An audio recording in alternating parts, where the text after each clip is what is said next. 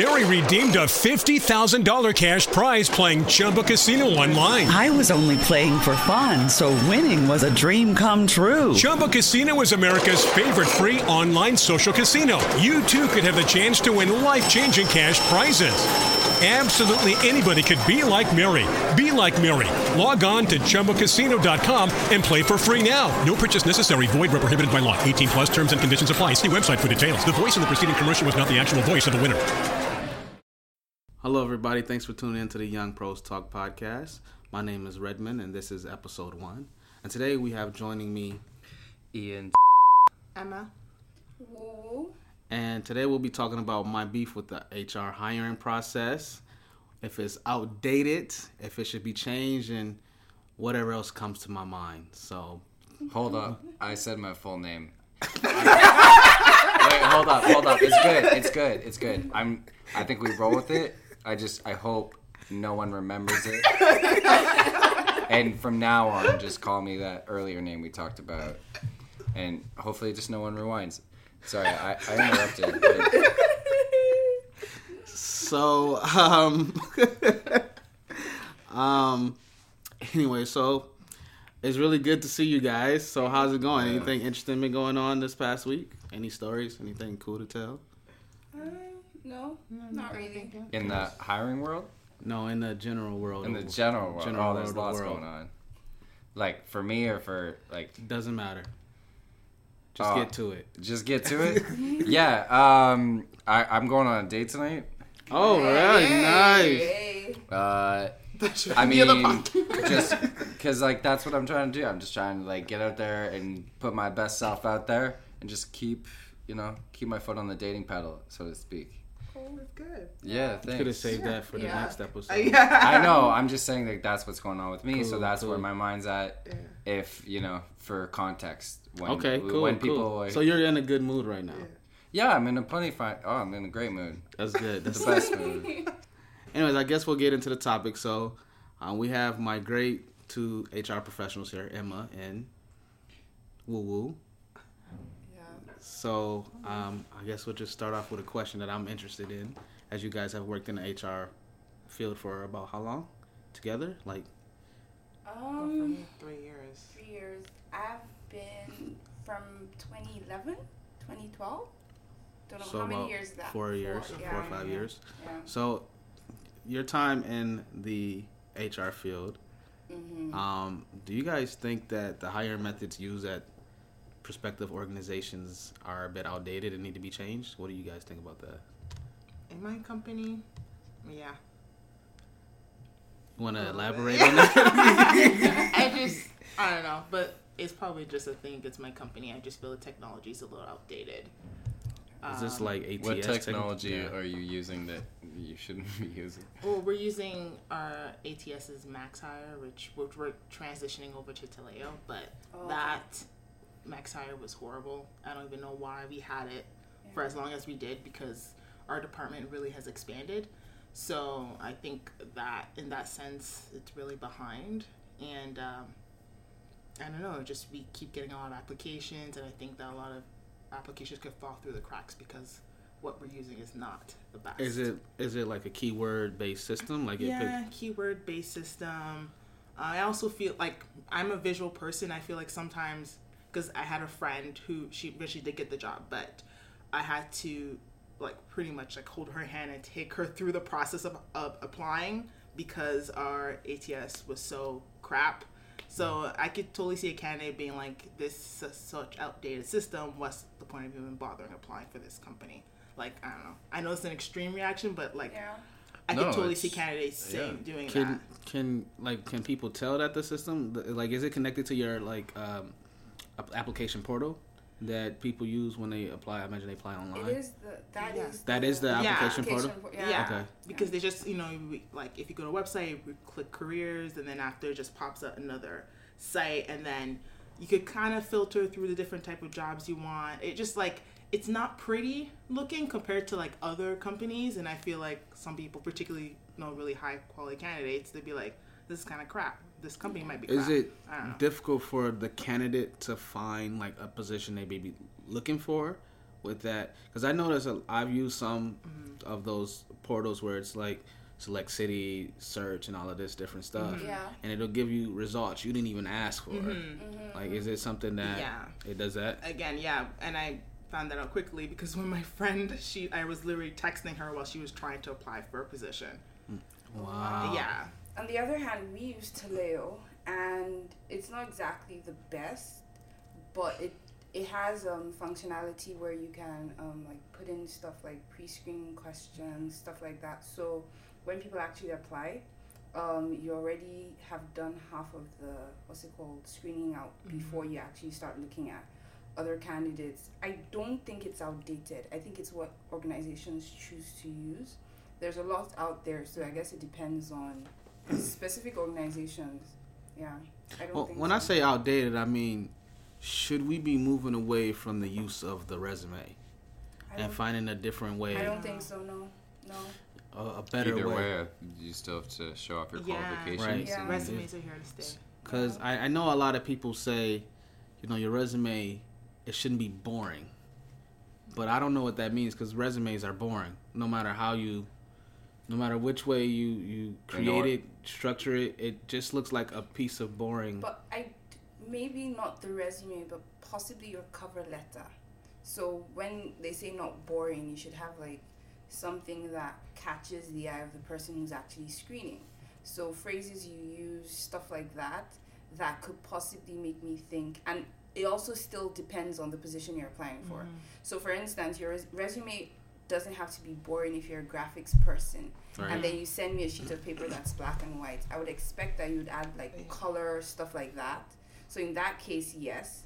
If you're applying for, let's see, maybe you're a writer, and then your cover letter is just like, oh, hi, I'm applying for this, and that's all. No. Maybe it should have like a link to stuff you've written, quotes, things like that. Things that make me know that, okay, this is this person's interest, and there may be, I don't know, just something linked to what it is you're applying for. It depends on the job. Yeah, really does. What are some red flags that would tell you right away that you're not interested in the person? Typos for Yeah. me. Typo. Typos. Do you have like your own biases that may apply to when you... No, it's true. Every single Yeah. recruiter HR has biases. Yeah. We're human, right? If Yeah. it looks generic, if it looks like a resume that I'm sure you probably sent to 5 other companies and did not Exactly. change it, I won't even. Yeah. Yeah, Yeah. it's like you didn't even make an effort. You didn't make an effort, yeah. Yeah. It's got to look like they were interested particularly in your company. Exactly. Exactly. Like I know, like you can't make like a complete different resume each time you apply for a position. I know that, but Yeah. like you have to change a few things. Exactly. Yeah. I know one person who I was screening their resume, and the way Taleo works, I can see how many other positions the person had applied for, and I saw 747.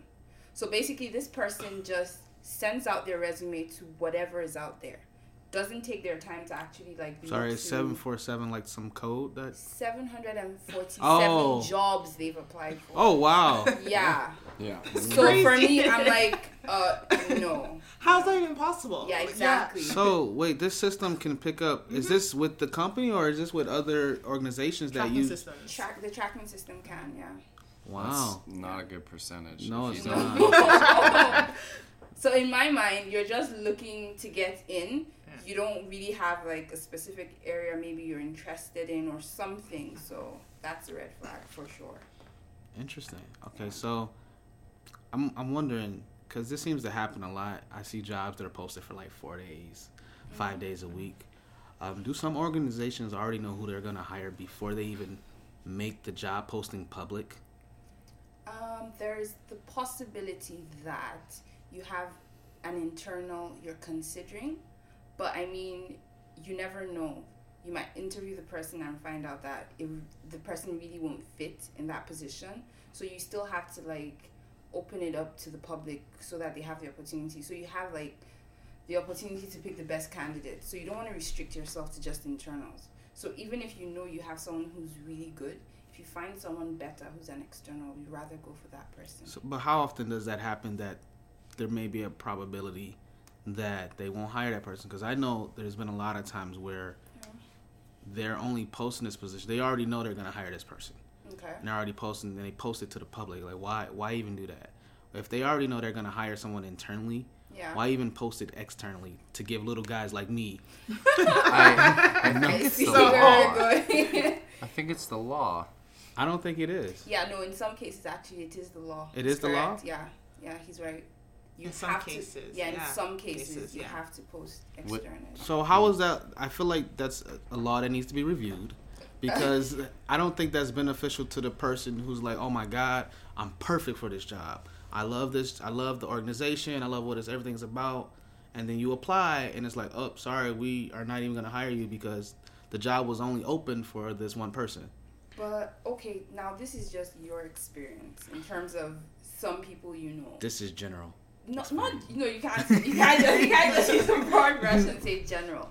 I mean, I know there are a lot of instances where you could have gone with an internal, but you figure out that it's better to go external. And there are cases where, although you've posted externally, you rather go with the internal person. And that could depend on so many things. Let's say, for instance, a department is operating on budget. Mm-hmm. Now, you can pay a certain amount for the internal, but the person who's external will be expecting something more. Mm-hmm. You rather go with the internal where you pay less. Right. Yeah. So there are different things. It's not just like, oh yeah, we just want to go with our person. Mm-hmm. It's not always as simple as that. What do you say, Emma? In your experience as an HR professional, I want to make sure it's evenly represented here. I guess it really depends on the company and everything. Like, I've had maybe just the bias in our company where we had people in mind who for an internal position, and we still posted it externally, and people still got pre-screened, and they still went their interview, and after everything, we still went with the internal candidate. In a way, it really depends on the hiring manager. Sometimes they just want to see if, yes, we have someone who's internal, we like this person, but maybe you could find someone who's amazing externally.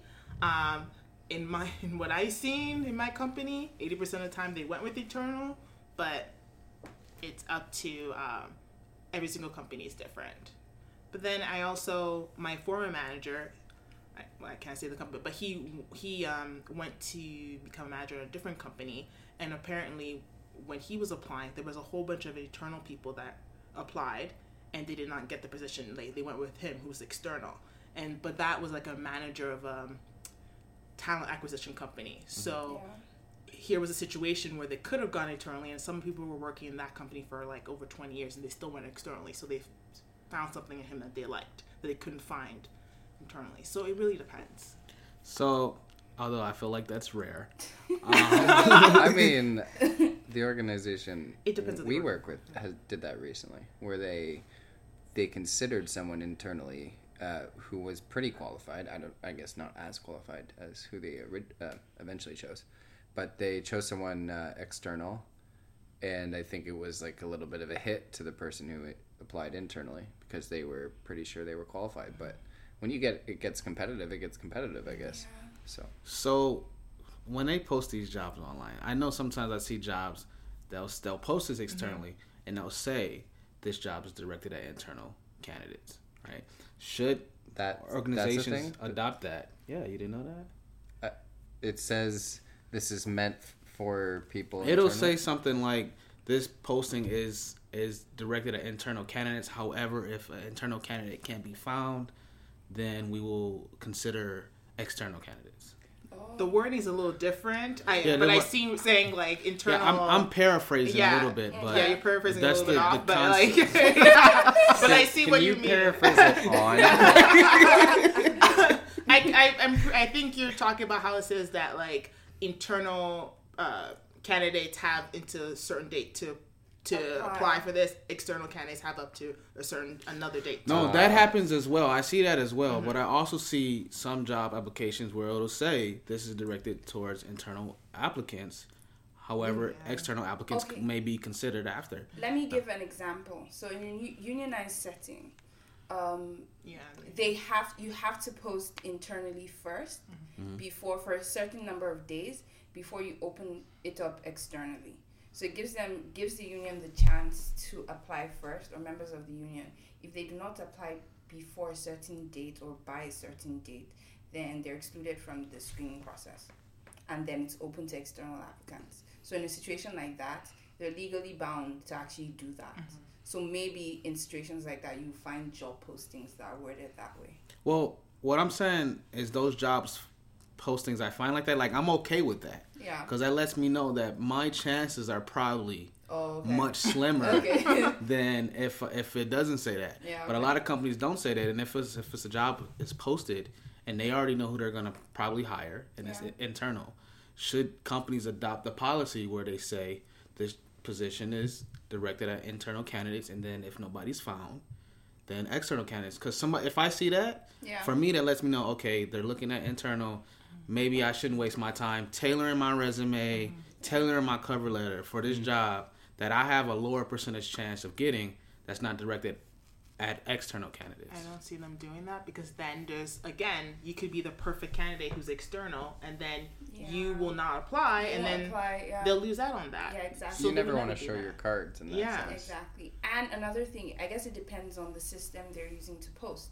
Because if you're using like an applicant tracking system, one that's really good, it doesn't actually post externally till it's done posting internally. So internal applicants have access first before, as an external applicant, you actually now see the posting itself. Yeah. So once you see the posting as an external candidate, Yeah. do you have as likely a shot as someone internal to get that job, because now it's reached you and I guess they've felt they could reach out to the public now? I guess everyone stands a chance. Everyone stands a chance, obviously. Speak for yourself. No, I mean, let me use myself as an example. Please do. The job I currently have, I was picked out of 864 applicants, 864 people. What are the chances that I could have gotten the job? Like 1 in 864. 1 out of 864? Yeah. That's not... Yeah, so there's always a chance. Was the job you applied for directed at internal candidates first? No. It was an external posting? Yeah. Okay. Yeah. External. What made you the best of... Well... I have no clue. No. She just happy she got the job. Yeah. I mean, I like to think... Okay, one thing I took a lot of time before actually applying for the position. So I remember working on my resume for about 3 days. Now, I've seen a lot of resumes. I've screened out, I've done like interviews, things like that. I've never actually, I guess this job was when I had my first official interview. I've never really officially interviewed for any of the jobs I've had in the past.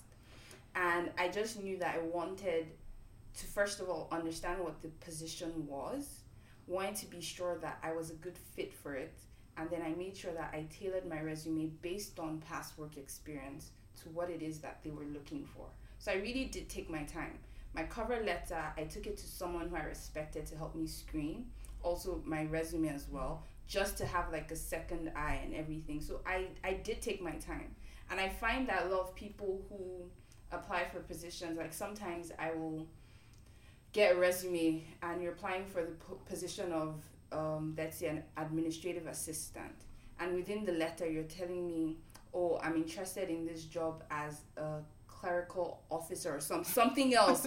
So you've not really taken your time to actually go through what it is you're writing. And then sometimes the job posting is saying one thing, and then your resume and cover letter is saying a totally different thing. There are times where people don't even understand what the job entails, and then you're applying for it. Already that eliminates you. So it's really... As it should. Yeah. But it's really... You'd be surprised how many people do that mistake. True. Yeah. I would be one of those people. I don't understand half the job titles. But that's another thing people don't know. At least where I work, you can actually get the details of the person who's recruiting. So whatever the recruiter's name is or whatever, send an email and ask for the job description. So you actually see in detail, because what is in the posting is just a fraction of what they actually want you to do. So that could also help. But I mean, except you say, most people won't know they can do that. But I always say, just always ask. So find out if you see any details there, then you can email and then ask for that information, so that it also helps you. Yeah. Okay. Yep. So, while you're doing all of this, you're tailoring your resume. You're having your friend who you trusted. Does having a social media profile like LinkedIn actually assist you in getting hired? Yeah. Really? Especially right now. Yeah. Now, can that be used to discriminate against candidates? Yeah. Yeah. So what you're saying is I kind of cringed when y'all said that. Like, you gotta have a LinkedIn profile, but it's gotta be decent, nice. It's helpful to have a LinkedIn, particularly now we're really in a social media age. People will Google you just for curiosity. I wouldn't pop up. I wouldn't come up if they Googled me. So, Like this. Okay, So and that is suspect. it was and pointless. that's also suspect Yeah. to some What? people. See, Yeah. this is what I Yeah, hate some about this people. society. Why is it suspect that I don't come? That should be good. I mean, I'm probably not a criminal, okay, or no. I'm not any Or of these. could be- No, change that your means you ain't name. done nothing. That's it. No. Like it's not. We don't really need to see you have Facebook or Instagram. Like as an employee, we don't need to see that. But like if you don't have a LinkedIn, it's like okay. And I guess it also depends on the Really? field. Yeah, like if for example you're like a marketing manager in sales and or like a real estate, you don't have a LinkedIn. That's kind of like why? Because you should have that kind of stuff. What if there's somebody who just doesn't like social media? Like for me, I'm a private person. Like I don't feel like I need to post my experience online so everybody can doubt that you're as private as I am. But this is why. So you've put in your resume that you worked at this place from this point to this point. It's extra verification. If you're bold enough to post it on LinkedIn, then it's most likely true. Yeah. That's one. Now, most of your connections might be people you've worked with who will be endorsing you for different things. Now, you said you can do this in your resume. Do other people agree with you? So it's just like, it serves as an extra validation. So I remember getting this job as well. I mean, my references, first thing they did was to check LinkedIn. Then they verified that I actually worked where I did. So it matched with my references before they actually made the phone calls. So yeah. Well, see, I'm worried about them seeing my picture and then they say, nah, we're not even going to entertain this guy right here. I don't. I mean, For me, technically, it doesn't count. like technically, well, not technically, just legally, it should be happy. They shouldn't be looking at your picture saying no, it's not gonna work. Yeah. Unless if you're doing like promo modeling or something, where You like take that. a good profile. What are you talking about? I don't even think I have a profile picture on my LinkedIn, actually. You do not look bad in it's- pictures, Redmond. You need to have a Speak for, profile your- picture. speak for yourself. Cute little beady eyes. No, man. You got a face for radio. And you got a voice for radio. But you got the voice for radio too. It's okay. Which means I don't need the face then, right? Yeah, Might as well be what's- faceless. I don't know. No, I think I would suggest if you want to take it serious, because I mean I've been approached. People have contacted me through LinkedIn. Yeah. Wasn't interested in any of their offers, but like I have been approached, and they'll take you more seriously if you have a picture. I get contacted by people on LinkedIn too. It's usually some scammer though from Taiwan trying to give me a job selling And there are rice. those. There's There's those. those, yeah. It's really nice to see. But you have the ones that are valid. Yeah. But in terms of other social media accounts, and let me take out LinkedIn, which is like work related. Yeah. You asked the question. Yeah, can not in the social- same bracket. That's not in the same bracket as Facebook, No. as Twitter, as Instagram. It's an online resume, and like you were saying, Yeah. where Yeah. you're looking to get validated. So that's why I would say, yeah, maybe a Yes. little bit more necessary. I don't like LinkedIn though. Like mind you, I'm against social media in general. So Okay. LinkedIn is just another one of those. It's different though. It's different. I think it's because it's one of those things that not everybody kind of had to jump on board. Yeah. So when you go through a process, so you get because I imagine if you're looking at my LinkedIn profile, you're considering me for a job, right?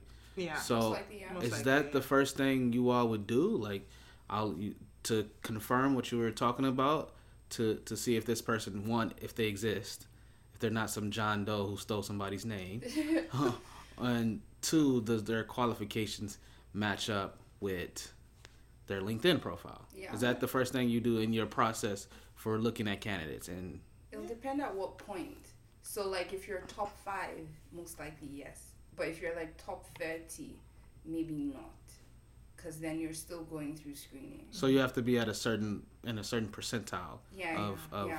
applicants to Yeah, before I'll go that far. before you even looked at my LinkedIn. What kind of screening's going on before the 5-person.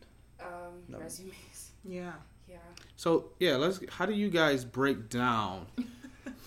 You know, you guys are laughing. What's up? I haven't even cracked a joke yet. I got a lot of jokes. I haven't even said one yet. Go ahead. You haven't even said one joke yet? Not I've been yet. laughing at you the whole time. How do you guys like? What's the criteria for getting down to those 5 people? Because if it's a group like you had and it's 800 and something people, Yeah. like what's the process to? I imagine you eliminate people who don't have the qualifications, Yeah. right? But here's the thing about that, where I get confused because I just thought about it. What if it's sometimes I see applications where it says university degree or equivalent education and experience, combination of Yeah.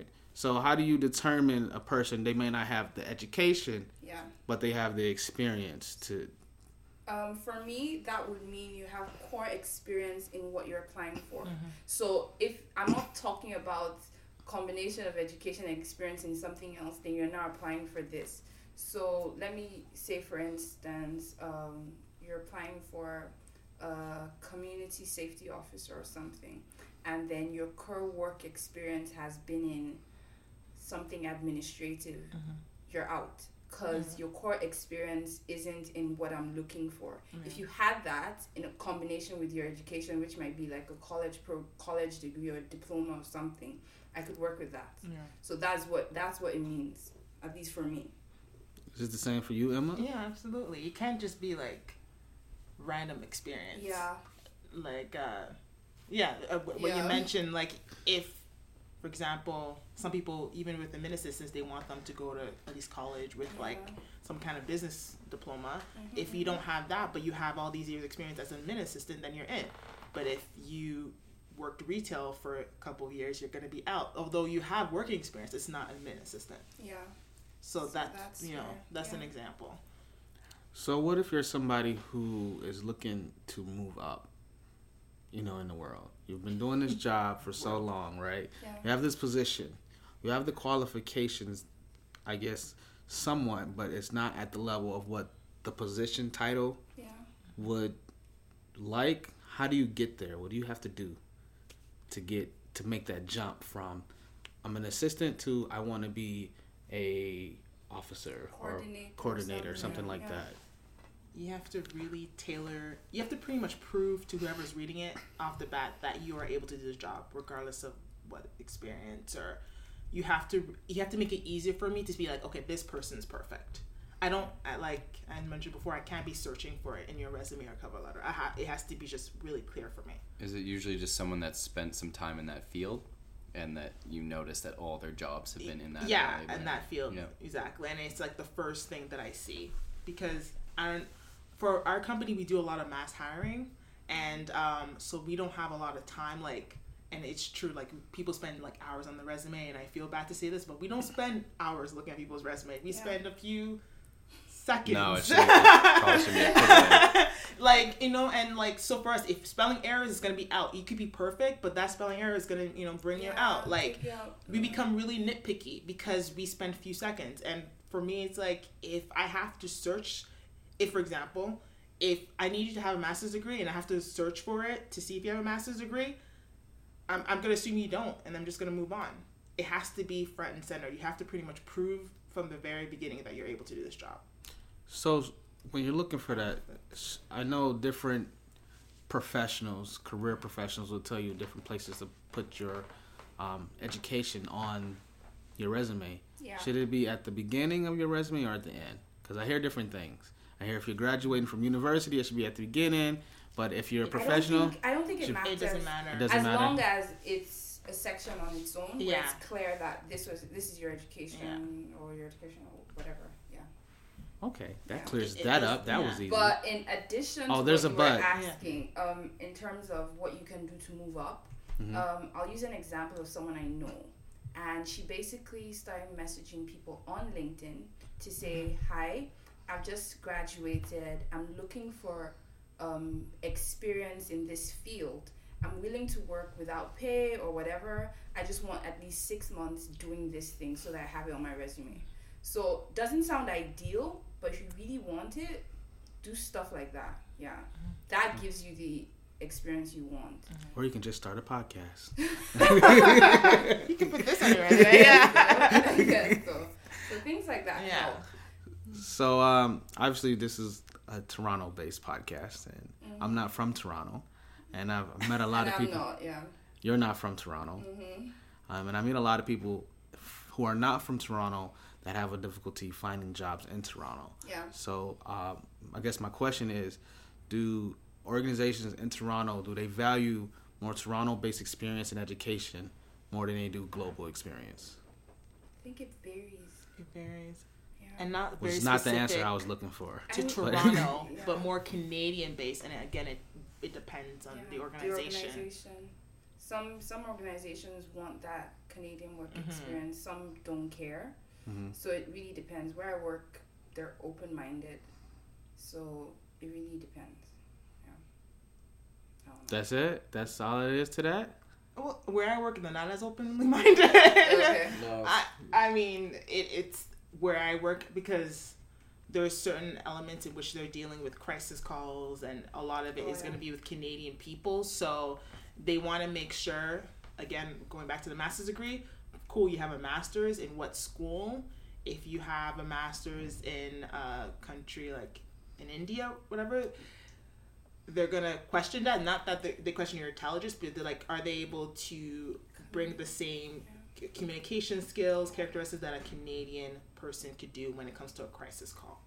And I would say yes. If I'm screening for certain positions and I've noticed that maybe your core experience is this, and then in a certain country, one, and then from your cover letter, I see you're struggling with communicating what it is you've done, then I already know that most likely, no, I'm going to have to screen you out. So yeah, possibly. Could that be because your work experience is in Canadian? Yeah, possibly, but it really depends though. And actually, you bring a good point too, that like the way in which we recruit in Canada is very different because we kind of make this joke that we know when someone is foreign because like you know, all of a sudden the picture is on the It's resume. on the resume, And we're like, oh, you're not from here because you would not put your picture on your resume. There's certain things where like people say they're married. Yes. Or all these kind of different things where we know immediately that you're not Canadian or you're not, you know. Because the Canadians don't overshare. No, like they that. don't overshare. Not on your resume. Maybe in Yeah. Facebook and everything, but not like on a resume. So it's funny. So even something like that, it could be a little, for different companies, it could be a bias. Automatically be like, you know, just you kind of disregard their experience because like, oh, this person's definitely not Canadian because of the picture, and then out they go. Well, they know That I'm could be a not bias. Canadian when I apply for jobs. Because if the first question is, most of your experience is not in Canada, I'd be like, yeah, sorry about that. Right. Apologize. Apologize. Existing Very, elsewhere. very Canadian of me. I have to say sorry, you know. But But no, I think even then, it's like things like that, like what Emma just mentioned, is like even paying attention to details enough to know that okay, this is how a resume written here or accepted here is written. Like doing your homework to that extent matters, and people don't do that. No. People don't. I'm guilty of that. When I was over in Ireland, I was doing my resume completely wrong according to the Irish. And I got a lot of flack when I brought it into this woman who was showing me how to do it, and I didn't believe her at all. She was trying to rewrite my resume, and I thought, well, like, no, there's no way that just because I'm across the ocean that we format our resumes differently now. Oh yeah. that was, well, how did Apparently it's you true. do, I mean, yeah. I didn't get hired for a while. So. how do they format their resumes in Ireland? Oh, she wanted me to write pages about each job. Oh wow. Well, like, yeah, it was a multi-page resume, and I'd always been told to keep things No. Yeah. One page. succinct, Yeah. whenever possible, and like you can always remove stuff that's unrelated to the new job, so or the hopeful new job. But yeah, she just had me going on and on about like. She's sitting there with me trying to like describe my old jobs from high school, telling me what I did and didn't do while I was working at McDonald's. And, like, yeah, she you weren't there. You don't know what the fryer pit is like. So But no, I think the key is really looking at who am I handing this resume to? Who's gonna look at it? Who's passing it along? And I always did that poorly, and that's why I never got jobs until I was in the room with someone or knew someone and got some sort of connection. Because if you're going for these mass hiring jobs like you're describing, then you've really got to stand out or at least not mess up on the resume. Not have a typo. It's the best things that go unseen. So I imagine a lot of people end up having typos on their resumes, don't they? Yeah. And that's your first impression of you. So it's like, don't do that. Well, I guarantee a typo is not on purpose. But it's hard to look at the paper and decide. Particularly if you're a person that you're on the hunt for a job, so you're gonna you're applying to multiple jobs, so it's easy to kind of miss something because you've seen your resume a million times. Especially staring at that screen for hours. Yeah. You ever stared at a computer screen for hours? It hurts. It's painful. I would ask that to the HR professionals who look at resumes all day. What's wrong with me? Duh. We stare at screens for hundreds of hours a week amongst the five of us. So. It's crazy. So I'm wondering, this happens to me a lot because I applied to a lot of positions. Okay. Oh, poor Red.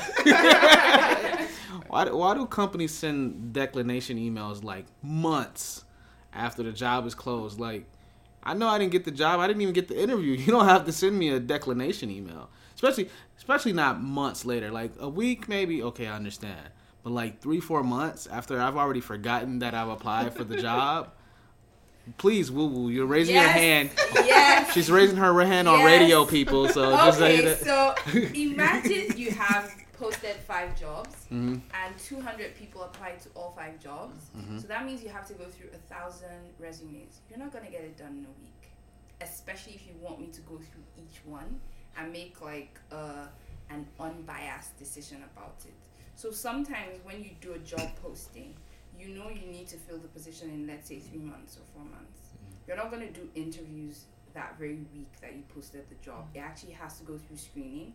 Once I'm done screening, I'll send it to the hiring manager and possibly the head of that department, so they have a chance to go through it. They have other things they're doing. So before I get any feedback with what their short list is, I give them mine, they have theirs. Then before I start planning interviews, it doesn't take a week. That's my answer. So sometimes it takes longer than... Well, I understand that, but if I don't get an interview, don't even bother emailing me. Like, there's no purpose. But that's you. I know. Some people I feel like I speak for a lot of people. Some people want to know, Not if you send me an email 4 months, I already had my closure. I was already over it. I already forgot. If you found a new job by that point and you can look back and be like, I didn't need to. And be like, I'm better off anyway. Then you can look back and be like, thanks for letting me know.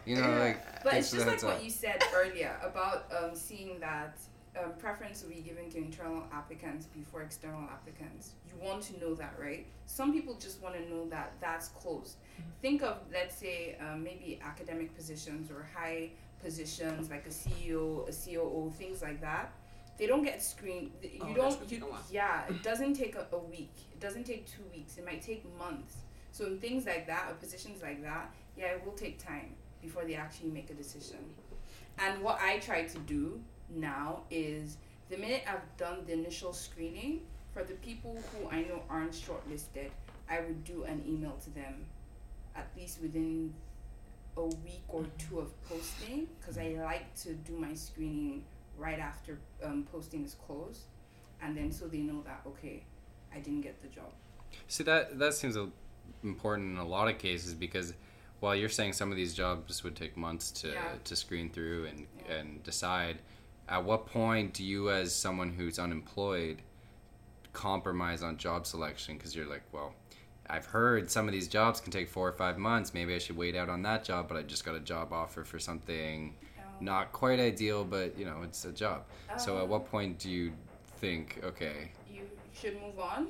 Yeah, because let's say I don't get that nice email from you a week later saying I've screened you or I haven't. Or call, an email, find out what the status is of that actual job, and then just figure out, okay, if it's something that they're not going to make a decision about in like a few weeks, then go for the other job. That's really up to you. But you should like reach out, send an email or something. Mhm. Yeah. And I think I do like that about people who actually email to ask questions sometimes, because I find that if you send me an email to inquire, I'll go back and look at your resume most times. Right. I find that I do that because if you're curious enough, then it shows me that you actually are interested, and I might take a second look at your resume.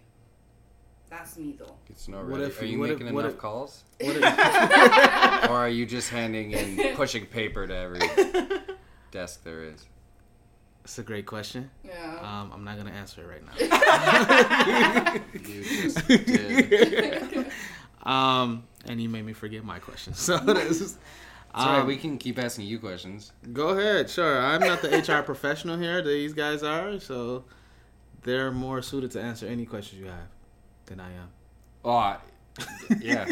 No, they've been answering all the HR questions well. I don't know what questions I would ask you. Probably, you work closely with HR though. Do I? Yeah, Do you? you do. I don't believe I do. Well, I know that we work together, and the head of our HR department, you guys are on the phone like every day. I'm trying to think of who that person. Oh, Okay, so update. I have an update. Red doesn't know who does HR at our business. And therefore, you're going to be on the phone with her one day and say something really She's gonna inappropriate. listen. She's going to book you, and you're going to be the next one fired on the spot. Like, it's going to happen soon. Yeah. I've seen how casually you chat with her. who are you talking about, man? I'm not You still saying... don't know? I mean, I know Oh. who he's talking about. I just don't know exactly what he's talking about now. What I'm talking about? Oh no, I And just we see don't- you cackling on the out there. And you're like, you kill me now. You're like, I don't got those notes. Like, what are you talking about? Give me a break. That's you on the phone the whole time. You're gonna fess up to some crime you committed, and you're gonna get booked, and I'm never gonna see you again. Then we're gonna have to meet up for $20 lunches. See, I don't understand why you guys are laughing right now because he's just talking. He doesn't know what he's saying right now. He doesn't know what he's talking about. Anyway. This happened, okay? He talks with the HR rep every day, and he still doesn't know who she is. No, I know. I do know. I can totally see him not knowing. Why would you guys think that? I don't know. That's so mean. So let's stop digressing now. Thank you, Ian. I'm a king of it. King of the digression. There's gonna be so much laughter. Oh yeah. You have to Which give is it good. I could read the next question if you just tell me which one it is, because you look like you're hurt. But No, I was gonna. I could read it with an accent, or I could do. Don't do I an could do. accent. I could do it like I really, it's Planet Earth. Like I'm hosting, and I'm narrating some intense environmental situation. Or third option is you read the question. So that wasn't the first option that we had. It No. was- It's actually you. You're down the list. You're not the first option, but All right. So what? First question, I guess, when writing a resume, because this always confused me coming from the U.S. to Canada. Yeah. Should a resume be 1 page or 2 pages? Honestly, there's not really a rule as long as everything that is relevant to the job that you're Fits, applying for fits. Yeah. It also depends on like what type of position. Like if you're gonna be like a CEO, if you're hiring for that, it's gonna be a lot more. It might be even 3, Well, we're 4 definitely not pages. applying for CEO Well, positions like- here, so we're at just what trying to get point our foot. do We're just trying to get our If foot in the door. If it's like if you're a student like trying to get McDonald's, then probably 1 page is like enough. Yeah. On average, I think I've seen 2 pages. That's the average. Yeah. It really depends on the role. I think the more senior you get, probably the more the more pages are gonna add because you've already had more experience and more education. So if I submit a 3-page resume to McDonald's, it shows I maybe care too much? Or Yeah, it shows that you care a little bit too much. Unless if you're trying to And then they be promote a me right manager, away. executive Or in something. McDonald's. Yeah. Right. but not this restaurant. No. So what not, does... Not to rag on McDonald's. I always rag on McDonald's because I work there.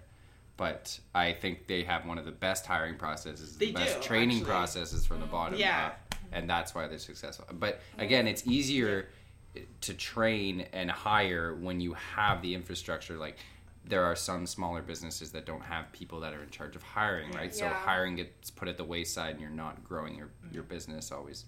But places like McDonald's have that luxury a bit, right? Sure. Yeah. Where they can, well, they have to also hire masses, so they don't always get all the best employees. But they also train their employees well enough and pay them for it. So, although I don't know if they still pay for breaks or don't. I used to have to clock in and out for breaks, and I was like, oh, that's a bit petty. So, moral of the story is paid everybody for should my apply to McDonald's. I think most part-time positions, they don't pay for breaks. I think so. Yeah. That's why I moved out of part-time. Because I take lots of breaks, and otherwise I wouldn't get paid. So. That makes sense. So, back to the resume. Yeah. What does the perfect resume look like? There's no such thing. There's no such thing as a perfect resume. Wrong answer. Glade. Try again. Try Because again. What does the perfect resume look like? Okay, let me try. All right, please do. It has to have your basic information. So when I say basic, your name, Because people forget sometimes.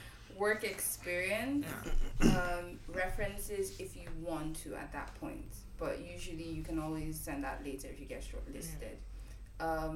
Your work experience, though, should be tailored to have, would I say, things you've done that are close to what they're looking for in terms of the job. Yeah. The minute you can do that convincingly in your resume and also in your cover letter, then I think you've done a really good job.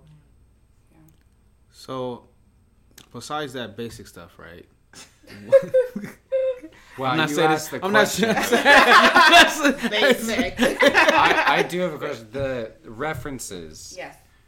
Who should you look like? Who should I reference? Because people that I think I want to reference are also people sometimes from like 10 years ago in my life, and there's not someone in my recent life who isn't a close friend that I would ask to vouch for me. Sometimes they're few and far between, and I don't want to just necessarily ask my last employer. Who should you ask? Wow. Ideally, it is going to be someone who had some type of supervision role. Yeah. That they're not looking for your best friend or your mom. I Right. mean, I do. Because Like, you know, mom would be like, you- "Oh, he's the best I ever had." Have you guys ever asked your best friend to pretend to be a past employer, and did it work out? Because my experience didn't work out. I've heard a story. Doesn't sound like I have never done it. formula for success right there either. No, he broke character and blew the whole thing. He forgot he was playing. He forgot he was playing my boss, my alcoholic, balding, middle-aged boss, Oh my God. and anyways. I think for me, actually, one of my references is my best friend, but that's because I worked for them. No, I worked for them, but the relationship or the friendship, I guess, evolved from that point. But I always put them last on my list of references. I do put my previous employers, and that's what you should ideally be doing, especially as Emma said, someone who supervised you. I think legally they're not allowed to like go, oh, this person is such a they're supposed to give like constructive things. There are only certain things that I can ask for when I'm asking for your references, so I can't be like, is this person a bad person? No, I'll be asking specifics. What are their work ethics, things like that. So there's no fear in putting a previous employer who you don't really like as your reference. Would you ever call a previous employer even though they weren't listed as a reference? You would, to confirm that they actually work there, right? Not really. No. No?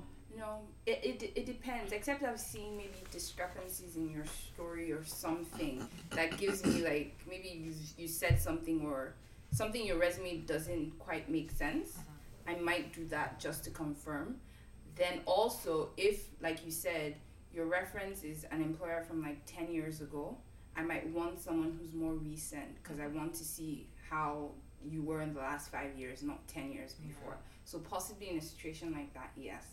Another good point, or another good reference to use rather, if you just finished maybe like a program or something in school, a professor, something like that, someone like that, that's another, I guess, good one. And to add on to that, because I guess, I don't know what experience you had, but a lot of people put people in their reference list and then I guess they don't tell them. Yeah. Oh, that's me again. I'm really glad I'm here, actually. You should. You need to tell them because we've had some really awkward moments where it's like either that reference, like for some reason, is no longer in that organization, and then it's someone else, and they're like, "Well, that person kind of sucked." Like, you know, we've had some awkward moments. So I always tell people, you know, hey, if whoever's on your list, tell them, give them a heads up. We might be calling them within a week or so, because. Some people, it's weird. Like, some people, most of the time, it's good references, but they got some people who kind of don't really, either didn't really like you, and they're not really saying anything bad per se, but it's kind of like it wasn't positive. Yeah, you know, it's like, oh, rate them from 1 to 10. Oh, like a 5. Why? Yeah, like, you know what I mean. And that's not very. If it's a reference that you gave and they're giving you that type of score, it's never a good sign.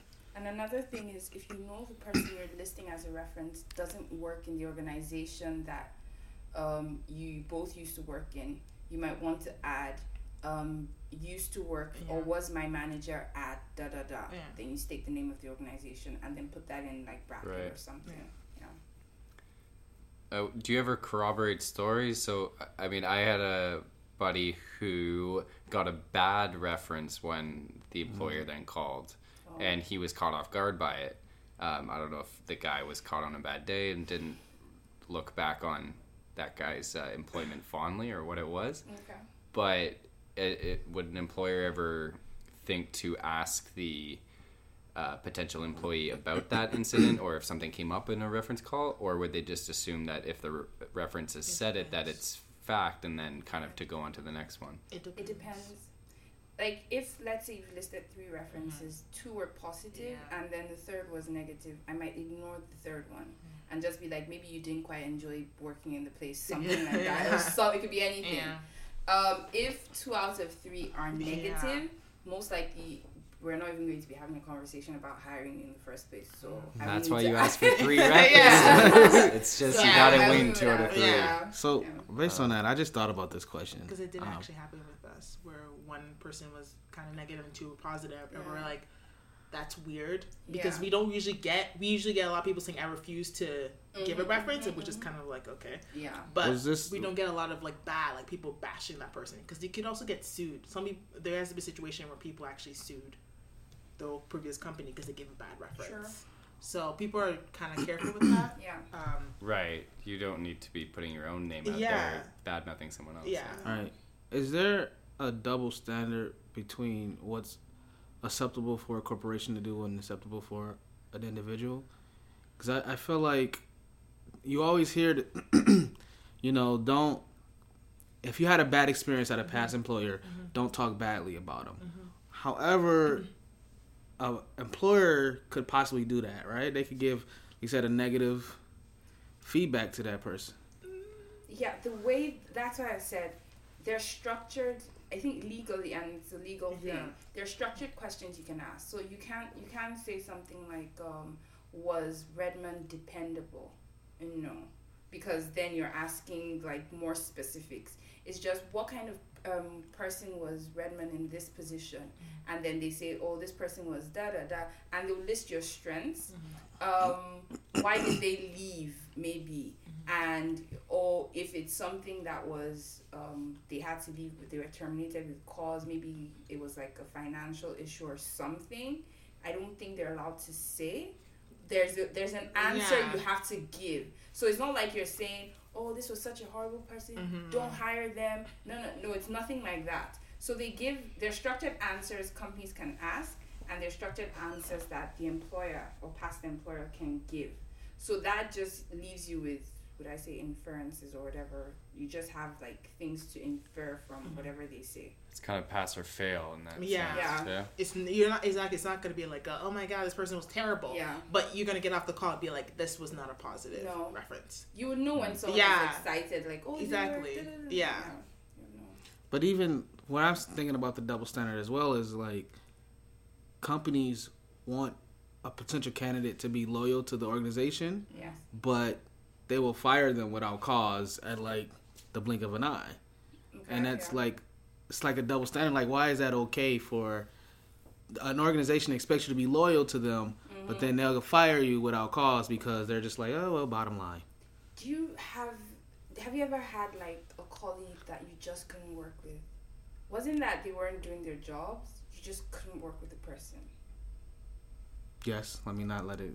So if a company should let go of that person, I will applaud the company. Exactly. So situations like that, there's no pause in terms of, you can't say, oh, this person annoys everyone. No, but the company knows that their presence there is toxic to everyone else, so they have to get rid of them. Yeah.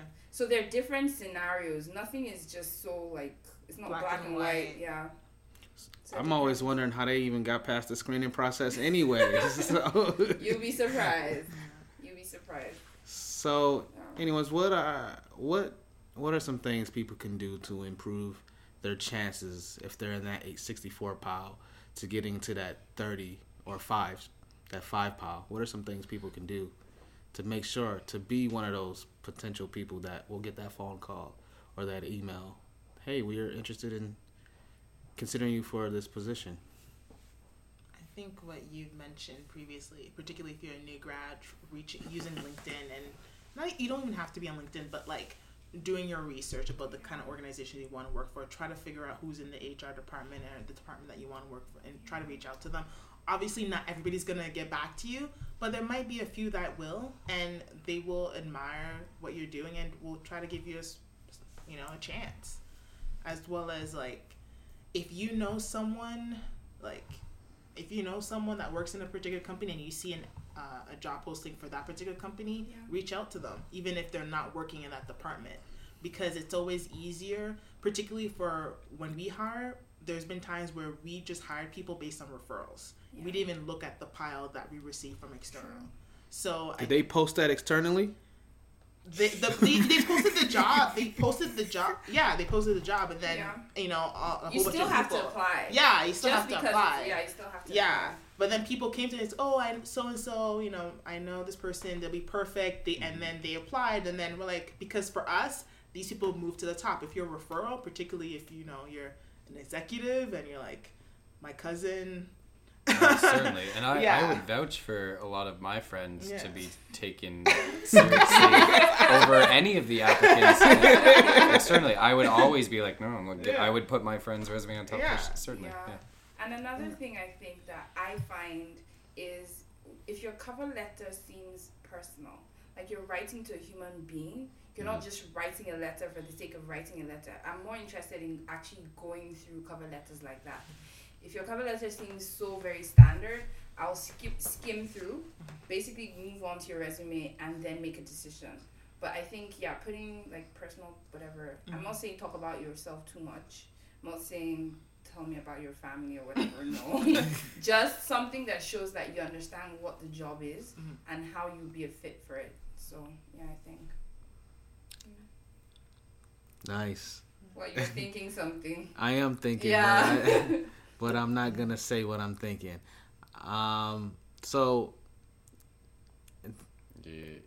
I just had one of those moments there that nobody understands what I'm talking about. So so if you if I'm just watching you, man. It's interesting. Keep going. If you don't have the experience for a job, how do you get it? What can you do to get the experience? Because I feel like you made a face like, what is he talking about? I feel like a lot of times, like, I'm thinking about the system, like, is getting hired hard for people because of the system we've been accustomed to. You know, like you go to school, they tell you go to school, you get a degree, you'll get a job, and then once you get the degree, you realize, wait, it don't work like that, because a lot of these entry level jobs want a degree and 3 to 5 years of experience. You're like, you're entry level, you know. So what are things people can do to get the experience if you're in one of those situations? I said it earlier. Ask to work for free part-time. It's something you can still put on your resume. Find out about internships.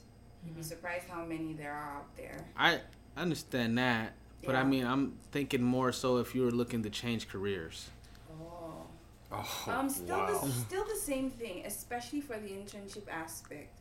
And while you're doing the internship, possibly ask that at the end of that time or closer to the end, you're giving like a special project, something you do from start to finish, so that when you're leaving, you have the experience and then a project you handled, something that's like valid or measurable that you can use when you're going out for interviews. Stuff like that will help if you want to change careers or if you want to like move up or whatever it is. It kind of sucks, but yeah, there's a lot of internships and volunteer, pretty much non-paid positions. They are plentiful. It's kind of up to you to try to use those positions to get that experience. No, it doesn't work for a lot of people because everybody needs money, but and in internships, don't settle for just doing grunt work. Ask for the big stuff sometimes. Ask to watch. Ask to shadow people. Ask to get involved in a lot of bigger things so that you broaden or expand your experience, basically. Yeah, I definitely agree with that. Yeah. Because you don't want to just have your internship and all you did was like did coffee runs. Yeah. Because that's what I hate about some of these internships. Whether paid or unpaid, it's like you're here, let's say HR, and then all you're doing is, getting everybody coffee. That's not an internship. No. So what if you're in a situation where you can't afford to work for free? How do you? Is there a way where? Possibly within the organization you work with. Now this depends, because you might be maybe in a place where the department you want to move to doesn't exist. But if it does, you could say, okay, I'm working part-time doing this. Can I possibly do some time shadowing or working with this person or working in this department? It could be unpaid. So you're working, getting paid, but you're still doing something that's unpaid, gaining the experience within the same organization. Now that's an ideal state. If the department you want to move to is within the same organization. But there are ways around it, I think. But you could always keep your regular job and still be doing something part-time. It's like, okay, let me use my brother as an example. He wants to go to med school, and he would like to get something close to the medical field. Now, while he was in school, he was working in labs doing something medically related. Now, coming out, no one's going to hire a fresh graduate. So now he's volunteering at Mount Sinai, but he's working, doing something else to make his money. So he's doing both things, not getting paid for doing the thing he really wants to do, but he's making his money elsewhere. So, yeah. I think that's what a lot of people are doing, because you cannot. Not everybody could have. Actually, majority of people cannot afford to just live on unpaid internship. Yeah, but that's why I also say it's not enough to just accept the internship. Don't accept to just do grunt work. Ask that you do something that will be measurable at the end of the time, so that when you're actually going for interviews, you can say, oh, while doing this, I was given this, and I finished this. This was the result. Things like that. Those are measurables. Those are things that people like me and Emma look out for. Yeah. Wow. Brilliant. That was just great. You guys are just awesome. Thank you. So that's all I have for you guys right now. I'm sure we'll revisit this topic again. Yeah. But I really appreciate you guys coming. So thank you, Ian, Emma, and Woo Woo. Thank you, appreciate it a lot coming out. If you guys would like to get in touch with us, you can go to our website, youngprostalk.com, and like us on Facebook, Young Pros Talk, and you can follow us on Instagram and Twitter at Young Pros Talk. Thanks for listening, everybody. Tune in for next week's episode. dating as a young professional. Woo woo. Lucky Land Slots, asking people, what's the weirdest place you've gotten lucky? Lucky? In line at the deli, I guess? Aha, in my dentist's office. More than once, actually. Do I have to say? Yes, you do. In the car before my kids' PTA meeting. Really? Yes. Excuse me, what's the weirdest place you've gotten lucky? I never win and tell. Well, there you have it. You can get lucky anywhere, playing at LuckyLandSlots.com. Play for free right now. Are you feeling lucky? No purchase necessary. Void where prohibited by law. 18+. Terms and conditions apply. See website for details.